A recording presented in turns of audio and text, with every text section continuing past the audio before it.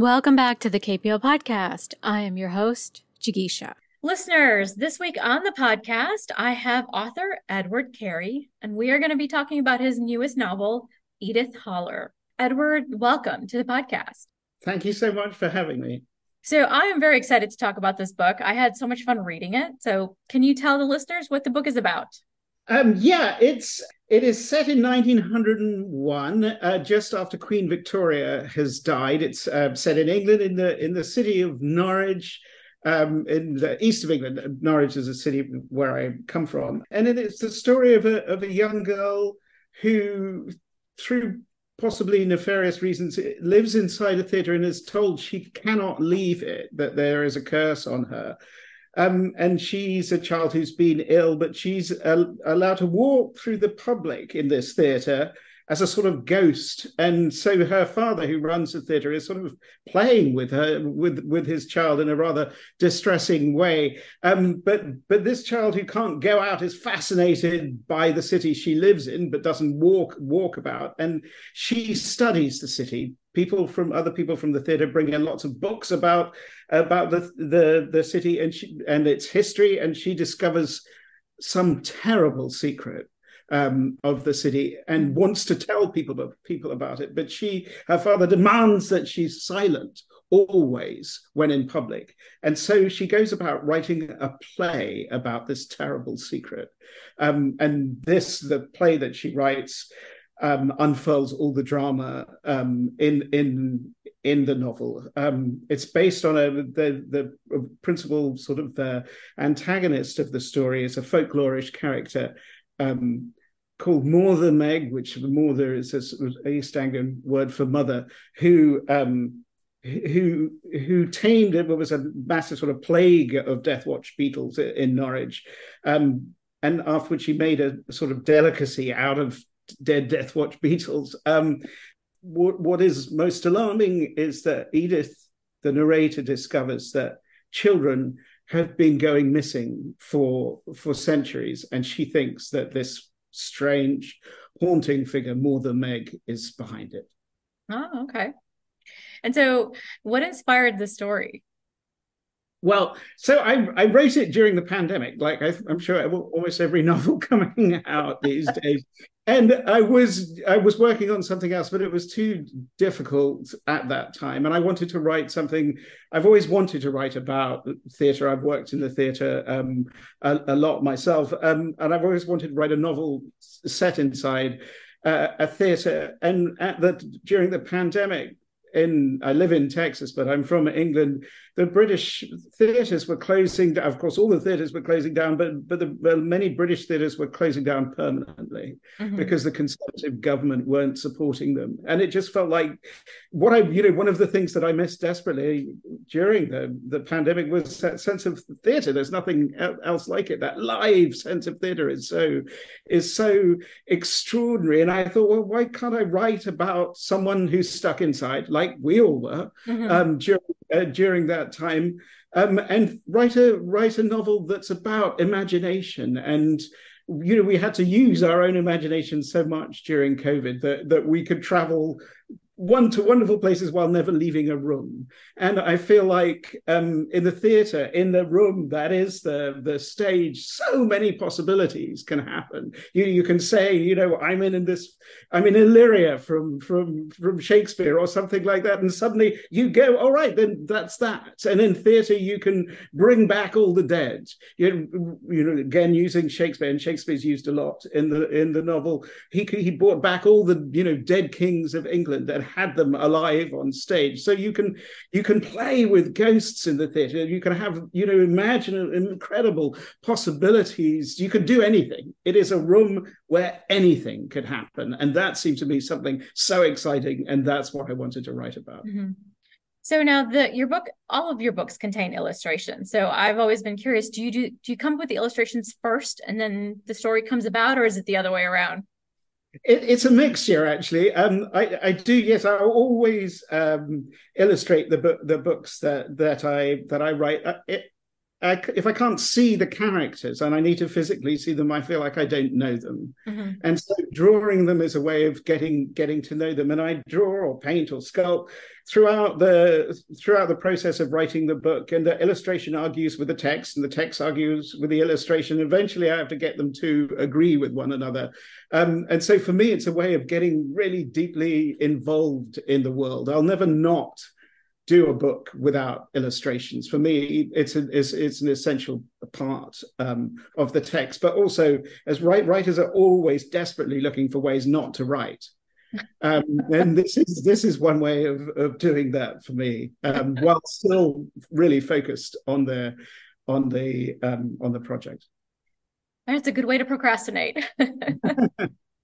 So now the illustrations, like you can actually create your own toy Victorian theater. I know this is, you won't be able to see this if you are listening in, but I create the illustrations are a Victorian era toy theatre, and so yes, it's possible to cut out the novel and you would create the toy of that era, but with the characters from the novel in it, and Edith herself as a child plays with these toy theatres all the time, and it's as if her theatre, the toy theatre in the novel is her play come to life, so that you could actually cut it out and play with it, as I say. But if you would rather not cut out the novel, you can just download it from my website. I put it on the website. You can just download the toy theatre and then construct it. But that, for me, that would seem to be her world. That's how she played. And now she's actually a character herself, a toy theatre cutout character. Yeah, I love that about the book. And I was, as a librarian, I'm like, no, you can't cut books out. You can't cut pages out of the book, but I'm glad you put it on your website. Now, I have read that, so Swallowed Man was kind of a Pinocchio retelling from the perspective of Geppetto. So now in this, Edith Haller is a retelling of Snow White. Well, vaguely. I mean, it's one way of explaining it to you. There are a lot of references to Shakespeare and to fairy tales and folk tales throughout it. So as far as Edith is concerned, she can only think of life in terms of stories. That's all she's been fed on. She's not had an ordinary life. She's had a fantastical life. So she can't understand actually how to think of things in any other way except to express them through plays or through fairy tales. And so to help explain to a reader, one way that she might put it is it's sort of a version of Snow White and Seven Dwarfs with the More than Meg as this sort of stepmother creature. But the dwarves in this would be the murdered children of Norwich. Oh, okay. Yeah, I was trying to figure, I'm like, how are the dwarfs involved? So as I was reading about this. Now, is it's set in Norwich, and that's a real city in England. Is the Haller Theatre also based on a real theatre? It is. It's based on the first theatre I ever went to. As a kid, my parents would take me to the Theatre Royal Norwich, which is what it's based on. But it wasn't called the Haller Theatre. The Hollers are inventions, but that theatre burnt down. The Victorian theatre burnt down. So it's a version of that theatre. The current Theatre Royal is a modern, not particularly pretty building, but that was that place where I first saw the magic of theatre. And I remember going to the pantomimes, which happened in the UK every Christmas time, and just like many kids, just falling in love with that world and finding it just astounding. So Edith is fixated on Norwich. And so could you talk a little bit more about her fixation and just kind of dive deeper into that? Because there was this one scene that I really enjoyed was when she ran out of the reading material in the library, and then the librarians were actually getting documents for her. Yes, I think the librarians here, and I were having another dig at the Conservative government in the novel, because the library where she gets much of her information is burnt down by arson. And this is the Conservatives are going around closing libraries all through the country, and it's something that is so desperate, awful for that possibility of future reading for kids who don't have lots of money. It's just atrocious and disgusting. And so I wanted to put that in with my wife was a librarian, with my love for librarians. And yes, she does research. She becomes an absolute expert on the city she's not allowed to step out into, and she knows the history of the whole buildings, and she has maps of it in her bedroom. She tells you about all the famous buildings of the city and gives you a kind of a history of it. And so she feels so passionately about this city. And another way of looking at this city perhaps is it's not a very interesting city. Mm-hmm. To other people, it would be seen as a kind of parochial, sort of nowhere place, but to her, it's the be-all and everything. It is a wonderful city. I want to make that absolutely clear. I adore Norwich. It has an amazing cathedral. It has a wonderful Norman castle. It has wonderful history. But, it's not London. It's not Edinburgh. But she understands it in a way, that's extraordinary. We could all become experts through research in libraries or whatever of a single subject. And this is her subject, and she knows it completely. And she's, a 12-year-old child who's absorbed all of this. And she goes out, the sort of furthest out she can go, she goes up onto the roof of the theatre and looks out at her city. And then in an act of cruelty, someone gives her a guidebook, a Baedeker, which was the sort of guidebook that were very common during the period. And it calls Norwich a very dull, indifferent place. And she's heartbroken. Oh, yeah. As I was reading that and what you're saying about libraries and clothing, I mean, we're kind of going through the same thing in the U.S. a little bit with the book banning. So I know Texas and Missouri. So it's been terrible. Yes, it is awful. I cannot bear it. I was just reading a piece this morning in the Washington Post about Art Spiegelman talking about the book banning going on in America. It's such thuggishness. It's just awful. Mm-hmm. How you can try and gag and silence. How it can even happen. I find it incomprehensible. Mm-hmm. Yes. Okay, so you kind of mentioned this earlier as you were telling us about the novel, but what is beetle spread? I've been slightly naughty. I've said that there are Death Watch beetles all over Norwich. I mean, there were, and they were mostly wooden buildings, and the city was prey to this pest, and it would cause serious damage. So that suddenly there would be a sort of rumble, and a building would have collapsed because the wood had been eaten out. But I have it in the novel that there was a plague of Death Watch beetles, and this character from folklore, Maud the Meg, discovered that she was a lonely, very strange woman, and nobody quite knows her history. But she, in a desperate state, was banging her head in misery against the wood of her hearth in her house, and it was like a mating call to the beetles. And so they all followed her noise, and she becomes a sort of queen of the beetles. And she cooked them all as these beetles swarmed into her house from all over the city, filling it up with beetles. She cooked them in a large cauldron and found out that the taste was quite lovely. And so she made it into a spread. I suppose it would look something like the English spread Marmite. But Norwich itself, and I deliberately don't mention this, but the inspiration for it is Norwich is famous for English mustard. Mm-hmm. For Collins mustard comes out of Norwich, and so as a child, I always seems to be extraordinary that this city that I loved was famous for its condiment. So that's the spread.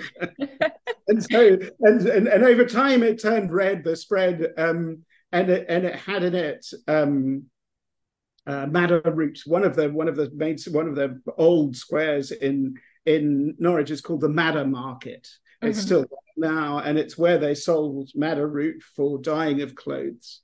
And Norwich is very famous for having this red shawl.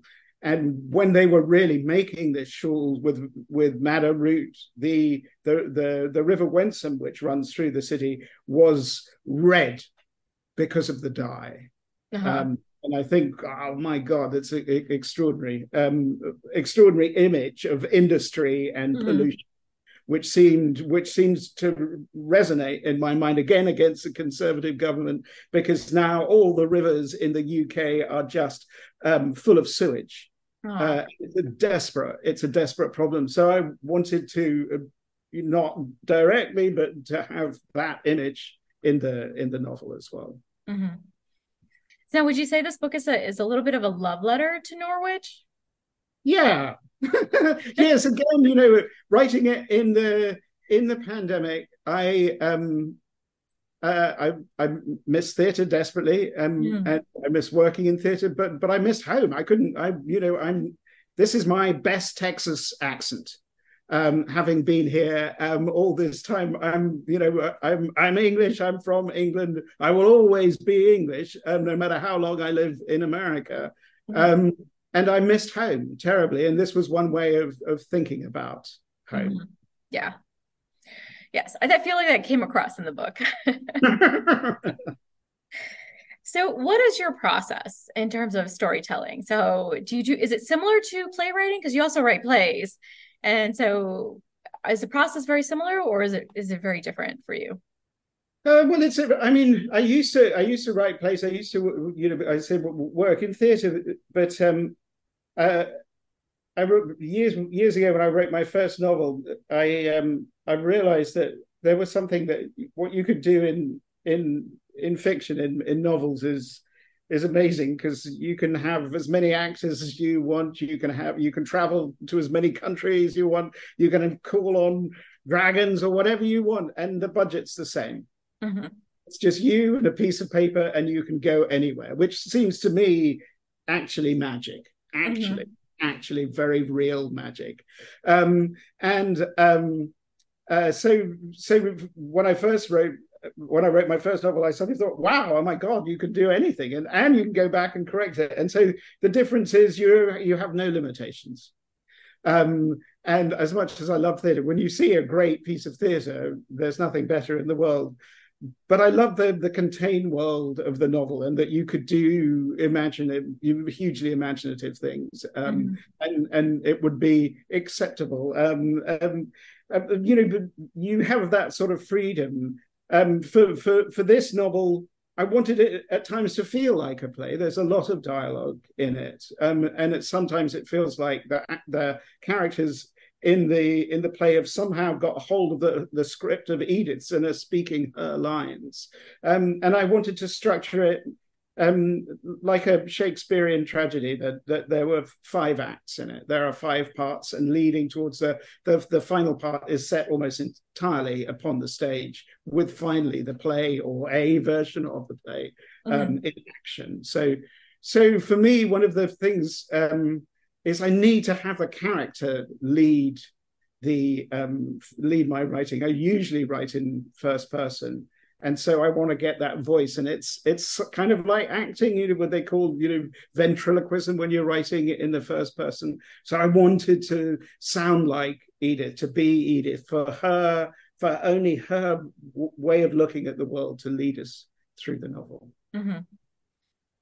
That makes sense. And actually, I was watching a presentation that you did for Swallowed Man, and you were talking about how, he's inside this shark. Geppetto's inside the shark, and how you had to come up with, he's writing and coming up with ink and the octopus. And I think I found that whole process, like you just kind of coming up and thinking of ways for him to continue for 2 years was just great. Yes, well, and I think that terms of expression of making art is what kept him alive. Of just the act of creation. Yeah, and I think that speaks for everything that we do. I mean, we need to create just in life in general, not just inside a shark.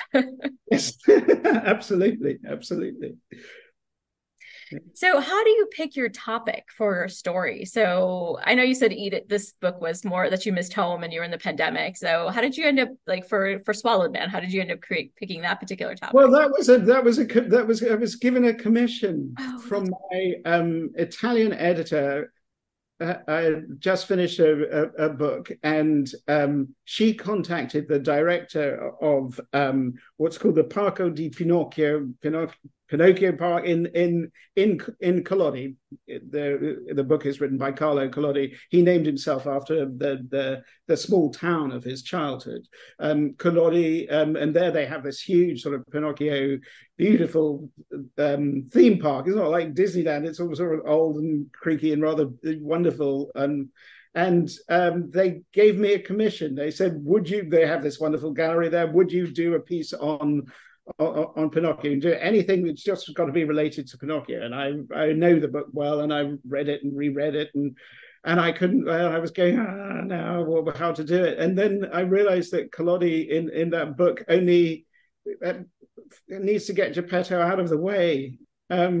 So it's not his story. They're following Pinocchio's adventures, and so he gets Geppetto swallowed by an enormous shark in the novel, and he sits there for 2 years. And I thought, okay, right, what would he do? He would have to create. He was an artist. He created his son, and so I thought, oh, I'm going to make. That's what I'm going to do for the exhibition in the Parco di Pinocchio. I will make Geppetto's art while he was inside this enormous fish. Mm-hmm. And then as I was doing it, I thought, oh no, this is like Robinson Crusoe. I need to write the journal that he wrote while he was inside. Mm-hmm. Yeah, I thought it was just, incredibly fascinating, that particular book too. So what's next? Are you working on a new project already? I'm 200 pages into something. Yeah, and I'm not quite sure what it is, and I'm quite suspicious that, superstitious rather. I feel like I can't talk about it until I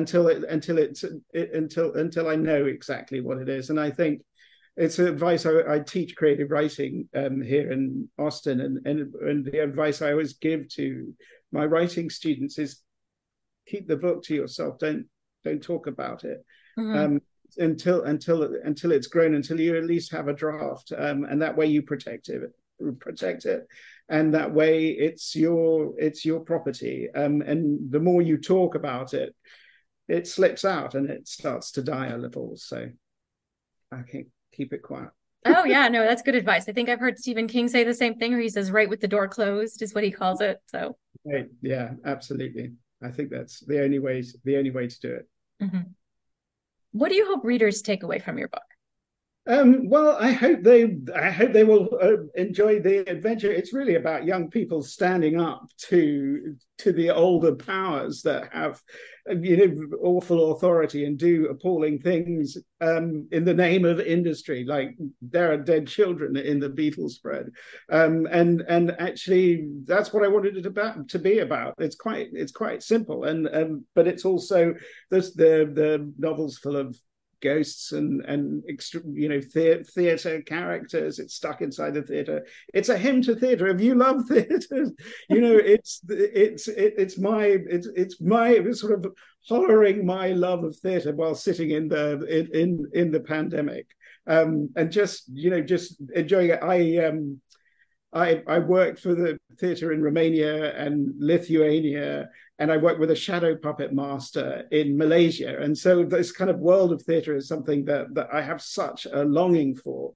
And years and years ago, I worked as a stage doorkeeper of a West End theatre in London, and I had the keys to that theatre. Little me, I would bike into the West End, and I would unlock the theatre, and then I had it to myself, an old Victorian theatre, and I could walk all around it, and the amazing building would make very strange sounds that you couldn't quite tell what was coming from where. And so I put all the experiences that I had in theatres into this novel. Mm-hmm. Yeah, that's like me in libraries. And when the library is very closed and or not closed but empty in the evenings or early mornings, it's kind of like that walking around and there's just, just the books and I feel like the books are breathing. So Yeah, exactly. And that's that private time with you and the books. It's just amazing. Or with you in a building. And at one time, years and years ago, I worked at Madame Tussauds, and I wrote years later, I wrote a novel about her life. But being alone in the waxworks with those figures was something I actually cherished, because I ended up loving the waxworks and feeling very, very protective of them. Before the public came in. I don't know if you're like that with books. I mean, obviously they're there to be shared, but you also feel protective. Yes, definitely. So now, do you do any local theater there in Austin or Texas? No, I haven't done so much later. I did. I was a dramaturg of a ballet here for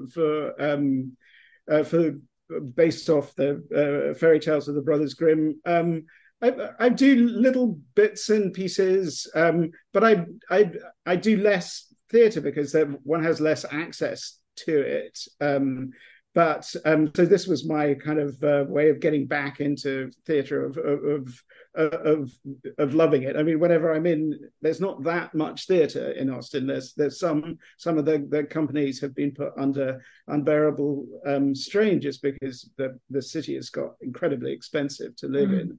And so it forces many arts out, alas. But whenever I'm in London, I go to see theatre all the time. Whatever I can, whenever I can, I go to see Shakespeare, just to hear Shakespeare. Yes.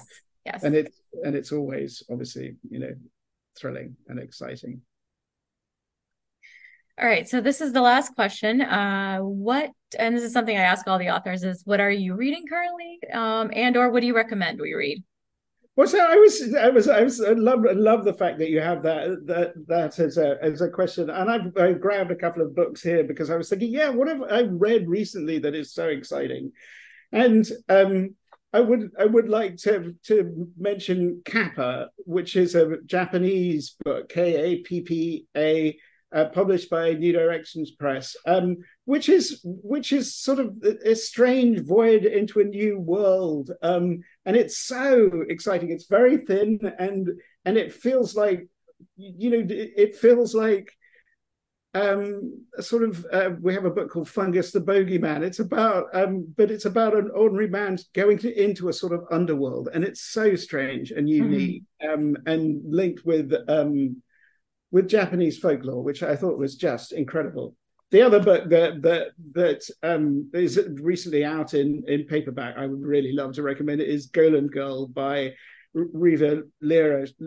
Riva Lira is an artist who's suffered from very, very difficult health issues all her life, and she writes about this with incredible poignancy and brilliance, and it's also illustrated with her amazing paintings. It's an incredibly brave and astounding piece of writing, and she calls herself Golem Girl, Golem after the famous character from Jewish folklore. And it's just astounding. And can I recommend another? Oh, go ahead. I would love to. This is a book called Seeking Fortune Elsewhere by Sindhya Banu. It's just out in paperback. I feel slightly naughty saying this, but Sindhya was a student of mine at the Michener Center at the University of Texas at Austin. I mean, I didn't work with her writing. I just did a seminar with her. But this book, out now in paperback, is a collection of short stories, and it's actually one of the most extraordinary pieces of brilliant writing I think I've ever read.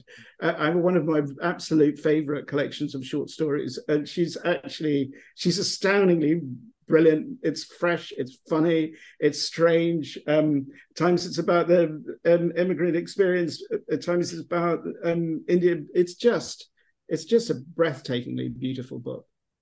All right. Well, three good recommendations. I'm going to have to check those out. So, because this is the first time I'm hearing about them. So I'll have to check those out. Fantastic. So if you would like to go ahead and do the reading now. So I'm just going to read the first paragraph of the book. So hopefully it doesn't need any more explanation. And this is just Edith herself speaking, 12-year-old girl. I should say that she is almost monochrome. Her skin is very gray. Her hair is sort of grayish red. She wears a gray tunic. She's encouraged to put ash on her face. And she's never been out. But this is how the novel begins. Chapter 1. At home. In Great Britain, in England, on the bump on the right that is about halfway down the country, by which I mean the rounded bit that has a pleasant and generous look to it, something like the handle of a favourite teacup or the curve of a lovely ear, is East Anglia. The top of that bump is the county of Norfolk. A little to the right of the centre of Norfolk is a city called Norwich. Norwich, seen upon the map, is roughly the shape of a leg of mutton. In the centremost point of Norwich, around the tip of the shank, is a castle called Norwich Castle. It was built by the Normans and is the type of castle called a keep. 10 minutes' walk from the castle is the Holler Theatre. I have lived here, upon Theatre Street, my whole life. There are side streets around the building. They are called Chapelfield, East and Chantry Road, and there is our neighbour, the Assembly House, and a little beyond that, the Church of St. Stephen. And that is the whole box around the theatre. I was born here and have not been anywhere else since. Not even once. Thank you so much. My pleasure. Thank you so much. So this is so wonderful. Thank you so much for your time also, and for just, sitting down and talking with me. Oh, no, it was great. I had such a great time. Thank you so much. Thank you so much for listening. And thanks to Edward Carey for doing this podcast and for the reading. Join us next week when we talk to best-selling author Vanessa Lilly about her new book, Blood Sisters.